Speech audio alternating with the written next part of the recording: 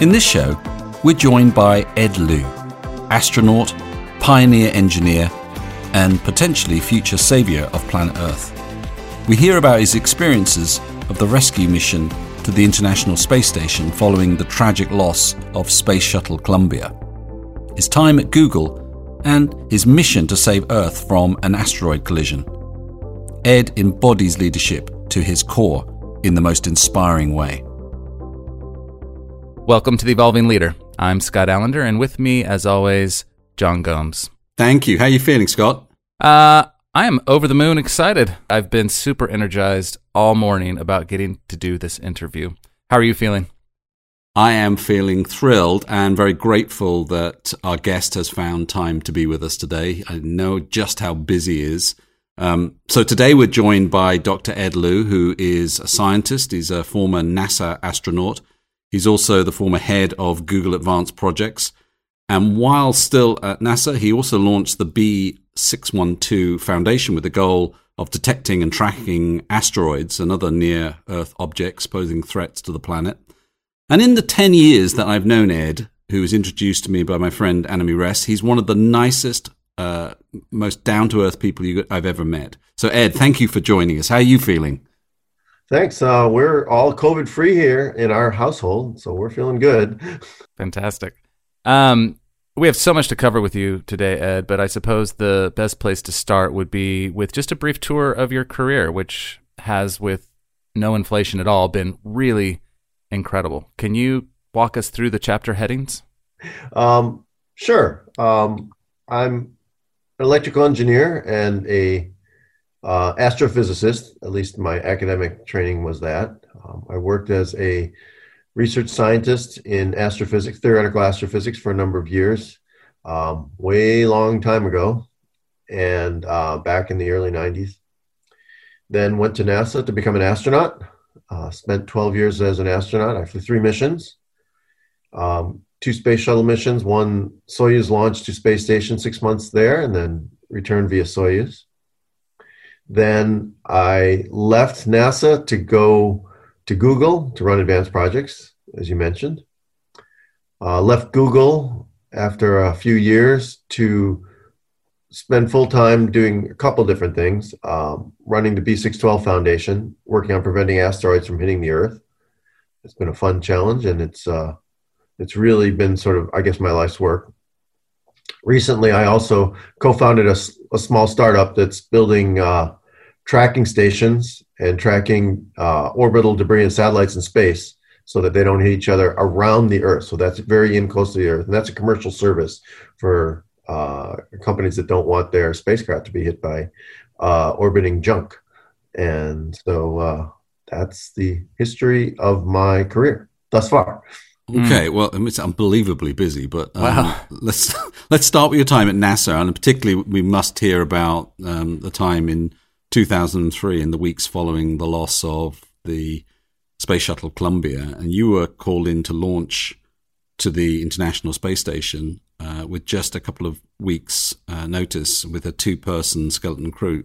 That sounds incredibly challenging. How did you do it? A lot of caffeine. Yeah, no, it was a crazy time. We lost the space shuttle early February 2003, February 1st, 8 a.m. About a week later, I was informed that I would be the guy. We were going to try and keep the space station alive by putting a skeleton crew on board. The only way to do that was to send an American up via Soyuz as part of a 2-person crew, because we only had supplies for 2 people.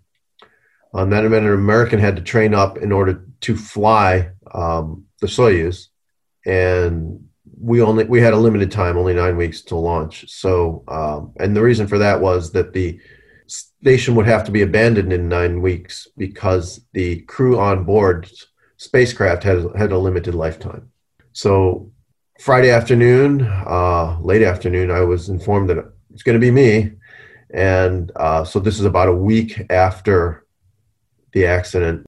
I left for Russia that weekend, spent 9 weeks, day and night, 7 days a week, early morning till really late at night, every day, learning how to fly a Soyuz. And April 26th, I I launched with Yuri Malenchenko to the space station aboard Soyuz. Soyuz TMA-2, it was called. Then we spent 6 months up there together. It was a crazy time. That was the longest anybody had spent up there to date, was it? It was similar to other missions. That there had been other missions. Maybe it was the longest. I'm not exactly sure, but 6 months is kind of standard nowadays. So yeah. What's that like? I mean, I imagine there's so many questions we could ask, but just even on an emotional or experiential level, like what's it like to be up there for 6 months? Well, it was a time of real uncertainty. We didn't know what caused the crash yet. The investigation was ongoing. 99% of the attention at NASA was looking at the shuttle accident. Sort of really a time of uncertainty.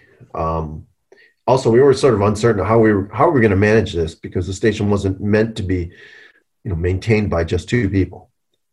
It turned out that we were able to do it, and there were a number of crews after us, so two-person crews, quite a few actually after us. But we were the first to attempt to do this, and we did it on very short notice. So we were tired. On the day we launched, this was not an ideal situation in that we were very, very tired because we had been working, 100+ hour weeks in a row, no days off until launch for 2 months, a little over 2 months. So as you look back over that time, what were some of the things that you learn about yourself and either managing yourself and you as a leader in that experience? Because that is such an incredibly intense experience. Well, obviously you can't do it all by yourself. You have to trust the people you're working with, the support staff, literally hundreds of other people who are trying to drag me and Yuri across the finish line to get us ready to go. And just like any space flight, you cannot do it all yourself. So, you have to think of yourself as part of the team, even though you may be the person whose name's up at the top of it, in the sense that, the focus was on you as the astronaut sitting on board the capsule. But you shouldn't ever believe the hype that you're doing it all by yourself, because you're not. How many times does the sun rise and sunset from up there? How many times do you see that happen? About 16 times a day. There's some slight variations, but essentially we're going around the planet about every 90 minutes. Wow. And so you see a lot of sunrises and sunsets each day. How does that affect your sleep pattern? Yeah, you don't sleep by whether or not it's sort of day or night. You sleep by the clock, right? And when it's time to go to sleep, you have to close the windows. We had shutters over the windows and, close it up. Otherwise, it's just, you'll get woken up at light. I don't know if you've ever been to a far northern place in June, or in northern hemisphere June, white nights. And it is difficult to sleep unless you close the drapes in the window. It's very difficult to sleep that time of year. No, I just wondered how it affects you psychologically, because even though you're cutting yourself off from the light, you've been in this experience where you're cycling through the days in almost record time. Yeah. It is a little weird, but remember, you have control over the internal lighting. So yeah. And when you came back, I mean, you didn't have really any chance to grieve over a lot of very close lost colleagues. How did you deal with that? Well, I made a promise to myself that I would go visit either the graves or the memorials of every one of my friends. And I did. It took me about a year, and I went to every single one of them. It was, it was nice to do, and it was, and it sort of put a cap on the year. It was a very busy year. I got married 6 months after I landed too. My wife got pregnant right away. So a lot of things going on. But, it was important to me that I just wanted to go visit those places and just remember my friends. Of course. Well, I could stay on this topic for the entire show, talk to you about your time in space and all of that. But can we switch for a minute to Google? You joined Google to head up their Advanced Projects Division. So what exactly does the Advanced Projects Division do, and what was the culture change like for you moving from NASA to a tech giant? It was a big shift, primarily because Google at the time, this is late 2000s. They sort of the people I was working with were by and large in their 20s. It was sort of a very similar age makeup to what NASA was in the 1960s. But by the time I was at NASA in the 90s, NASA's, the typical engineers and the typical people you work with were not in their 20s. They were in their 40s or 50s. And that's the case today. NASA's age distribution is not skewed towards the really young end, which Google's absolutely was. My wife used to say whenever she stopped by the office, she'd say, like, man, I feel like I'm on a college campus. And really it was a very young environment. The other thing that was true about Google was that there was a sense of urgency. And that's sort of company culture of trying to move quickly, trying to try things, and sort of tolerance for trying things that don't turn out the way you think. And I don't want to call those failures, because those are successful experiments, if you'd like, that teach you something, and then you can move on from, even if it's that the idea that you had isn't a good one. That's still something, a useful data point that you can use to go forward. So it had a great experimental culture of moving quickly. And I think something that NASA had gradually lost over the years. They absolutely had that in the 60s. They had a sense of urgency when they needed to move quickly. But the NASA of today is no longer the NASA of the 1960s, unfortunately. And I think Google is making a similar shift. Oh, really? Yeah, I believe so. I'm no longer with them, but this is my observation from now outside. It was even shifting while I was there. Can we talk about one or two of the stories of projects that you led, some of the things that you did there that you're particularly proud of? Yeah, one of the things that we did was the imaging systems for Street View. The reason we did Street View basically was to not only provide those images as a feature on Google Maps, but actually to build our own maps, because that would allow us to no longer have to pay for licensing other people's maps of the streets. And knowing where the streets are is only part of the battle of building a map. Where the streets are is easy. It's where the houses are. It's where the street signs are. It's where there's one-way street. It's where there's a right-hand turn only or a left-hand turn only. It's where the house and business numbers are, and those are always changing. And so in order to really build a map in which you could give turn-by-turn directions, you actually need to know where everything is. So there's two ways of doing that. You can either send people going around looking for there's no standard location that you put the number on a house, right? There's no standard location you put the number on a building. There's no standard location for putting signage, right? So our solution was, well, if we're going to drive these cars everywhere, so automatically take these pictures and allow the people in the field aren't out there writing down where the number is, where that house is, where the turn lane is. They're just driving a car, and it's taking images in all directions, and we'll gather all this enormous amount of data, and we'll figure it out back in the back end, if you'd like. And so we had a goal to get off of these data sets that we were licensing at an enormous expense. And so we set the goal of, hey, when I walked in the door, I was informed that 6 months later we wanted to be driving, the first 100 cars using, our own homegrown system of a set of cameras pointing in all directions. Like, where were we? Like, well, we haven't started yet. Essentially, there was a commercial solution that they had, which, a little set of cameras, but it just wasn't up to the job. Because if you think about it, at any given time, if you're outside during the day, one of your cameras is pointed towards the sun. And if you have a sign, with the sun in the background, you won't see it, at least not with most cameras. And so we had to design something that was much, much better, much higher resolution.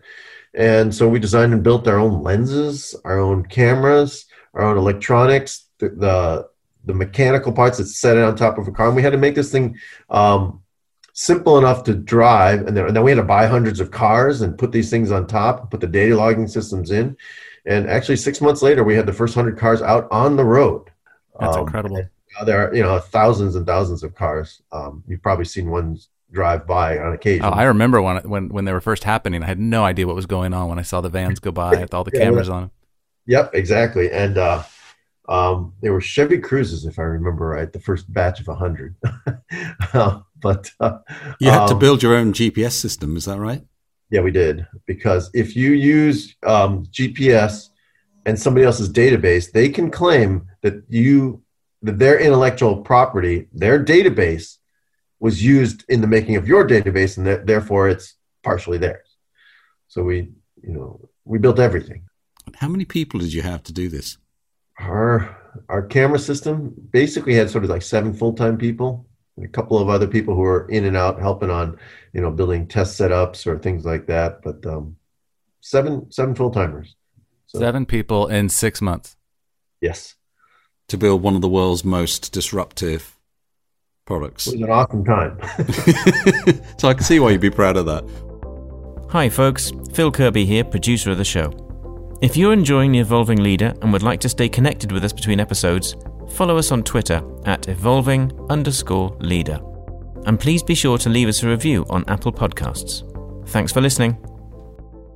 When you look back at the leadership lessons in Google, what would you say some of the things that you saw there that struck you as powerful and different from what you experienced in the past, other than the speed and willingness to experiment? Were there other things that you learned there?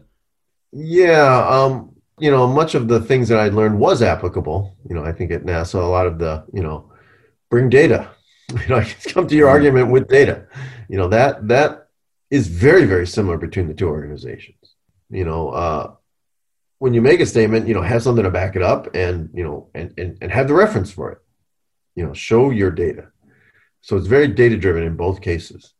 The difference was really, I think, the speed of and the urgency that drove the speed. So what changed at NASA that speed and that sort of hunger, reduced significantly over the years? And I know you're not with Google anymore, but what do you think is contributing to them kind of falling into that camp as well? In the NASA case, I think a lot of it had to do with the overarching goals of the organization. In the 1960s, we're going to get the president himself laid out the goal, and it was a United States effort to put an American on the moon and return him safely by the end of the decade. Right? It was very, very clear. Can't get a simpler mission statement than that, and that's what they worked for. And since then, there's been we'll kind of do this, we'll maybe do this, but we'll do this as fast as we can, but there's no deadline. And as you know, deadlines do drive completion of things. So it just has been a series of, we'll do the best we can, and changing priorities and changing missions. And it's never really had that sort of overarching goal since then. And I think that's been a big part of it. Because if there's no overarching goal, there's no way to measure what you do as contributing to that goal or not. So, it's as much what you don't do as what you do. And you've got some work that you're doing with SpaceX, and I'm guessing that you're seeing much more of that kind of goal orientation and purpose-driven thinking there. Is that right? Very much so now. SpaceX has made tremendous progress. I sit on a safety advisory panel there, and one of my fellow panel members was the launch operations director at NASA from the Apollo times all the way through to the early space shuttle days. And he says that whenever he goes to visit the SpaceX facilities, it feels like NASA at the Cape in the 1960s.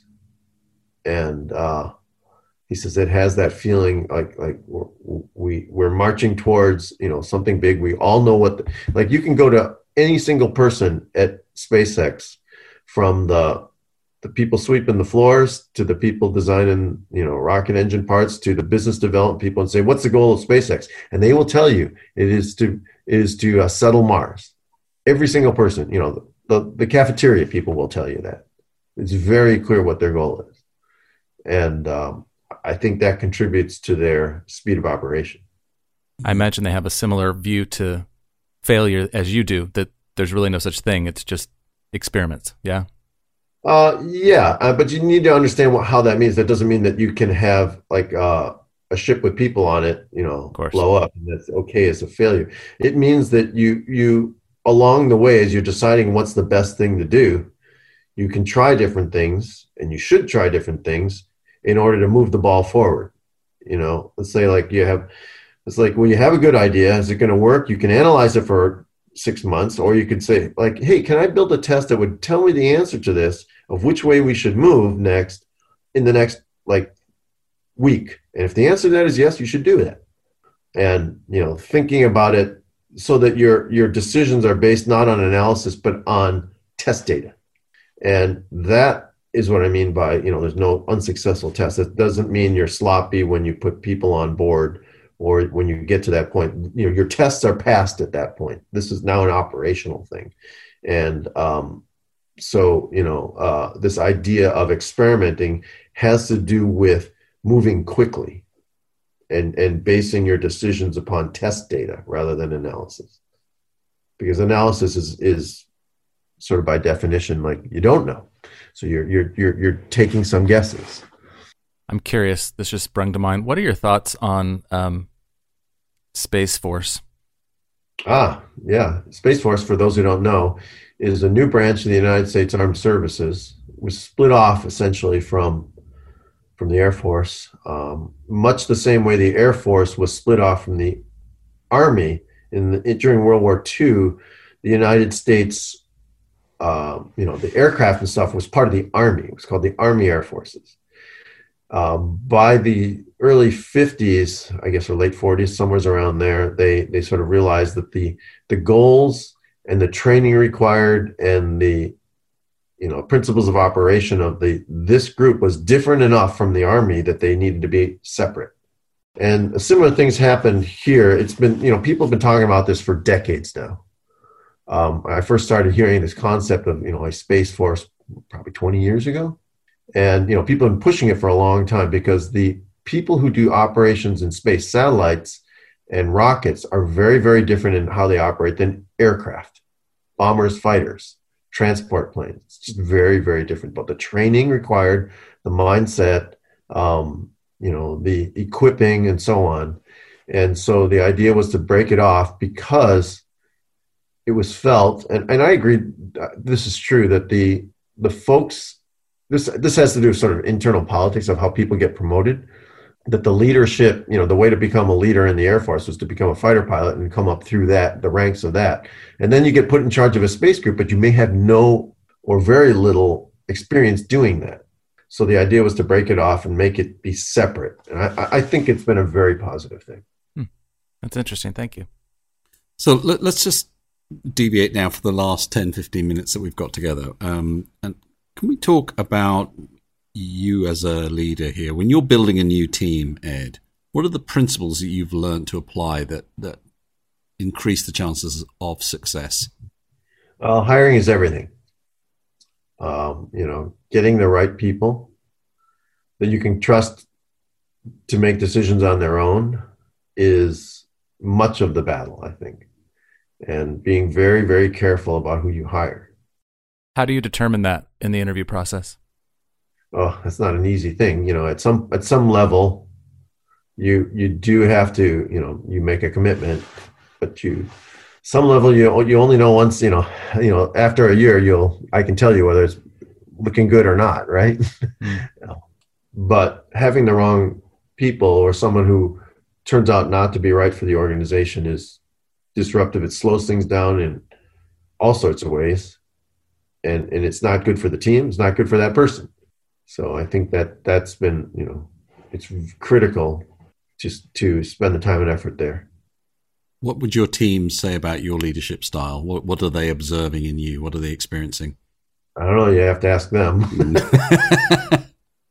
I want to be technically good. I want to provide value there. I want to be and open to ideas. So that's what I'd like to be. How do you deal with confrontation, poor performance, those kind of things? When things don't go well, how do you cope with that? Yeah, it's hard for everybody, right? When somebody, when there's a dispute, at least with disputes and stuff, you do have to try and, again, make it a data-driven decision. Like, well, what do we really know here? How well do we know that? But often it comes down to judgment. At some point, you don't know, and there isn't really a good way to figure it out.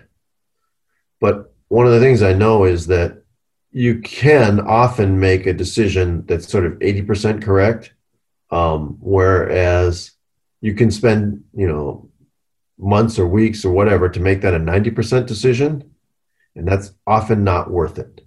Meaning, if you can make an 80% decision now, or if it takes you a year to get to a 90% decision, in many cases, it's better to make that first decision now, see how it goes, and then reset your course if need be along the way. But you absolutely can overanalyze things. Overanalyzing meaning, in the absence of data, just trying to put more numbers after the decimal point, and that's often not time well spent. What inspires you these days, and how do you use that to inspire others? I'm inspired by what we're doing at B612 Foundation. I feel like we all know that large asteroid impacts have happened thousands of times on the Earth, on Earth, and that this will continue to happen. It's just a natural process. But the amazing thing to me is that human beings have actually figured out how to predict these ahead of time, and we absolutely can predict decades ahead of time that an impact is going to happen. Can you tell us a little bit more about that? I don't mean to interrupt, but I'm very curious about what technology and how you're doing that. Basically, we have an understanding of how gravity works and how orbits work. And if you can observe an asteroid often enough to be able to calculate its orbit, you can actually predict its location in space extremely well for decades. And then what you do is you look for asteroids whose location and the Earth are both going to be in the same location at the same time, i.e. they're going to hit each other. And that is possible. We understand, we can make accurate enough measurements. We understand the physics. We can do these calculations at scale. There's a lot of asteroids out there. And we can calculate these things enough to predict where, when there are going to be impacts, provided we have the will to do it. You have to build telescopes. You have to do these calculations and so on. And that's what, B612 Foundation is working on, is actually, the processing, the calculations, the doing that at scale, along with others. There's many others around the world working on similar things. But we can do that. And then what's amazing after that is that deflecting an asteroid, if you know that one is going to hit, we can actually deflect one away from the Earth. And just changing its course just slightly enough such that it misses the Earth, which is a moving target. So so you don't have to actually change the trajectory of an asteroid by much at all, just a tiny, tiny amount. And so if you add all this up, what it means is that we humans should, if we're doing our jobs here, not have another large asteroid impact on this planet from this point forward. And that's incredible. We're actually altering the solar system in a very, very tiny way, but the third planet from the sun should not be hit by any large asteroids from this point forward. That's amazing. Wow. That must make you feel like getting up in the morning. It does. It does. So, Ed, what do you think we need more of in terms of leadership, given everything you're seeing in the world right now? What needs to change? What advice were you giving to future leaders? Well, humans are humans, and I don't think humans have changed that much. So leadership is, what was a good leader before is probably mostly similar. What I think is changing is the ability of the people being led to find out things on their own. You aren't being fed information only from your leader, much less than in the past. And I think that's going to require a spirit of openness among leaders, showing your work. And when I say something is true, everyone can't just accept that, because there is the possibility now that they can get other points of view easily. They can do their own, they have access to information that they didn't before.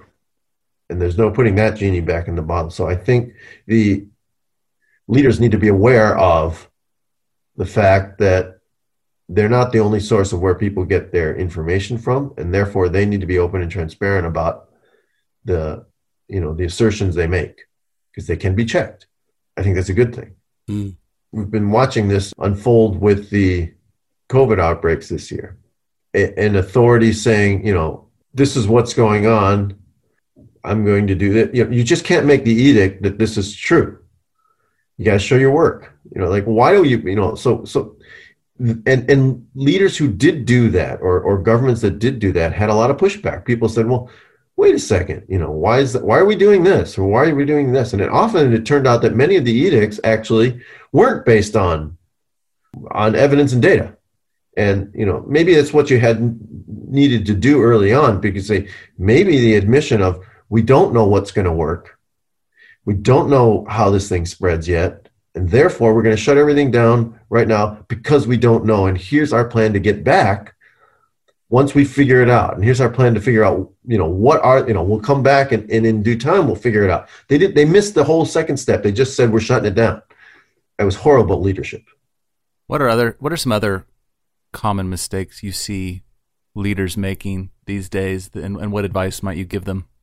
Well, I mean, this has been true. I think people have been saying this about politicians forever, but they'll say one thing at one time and then they'll say something else at another time. And which one do you really believe in? You see that everywhere. Or everybody, you all need to do this, but I'll go ahead and do this.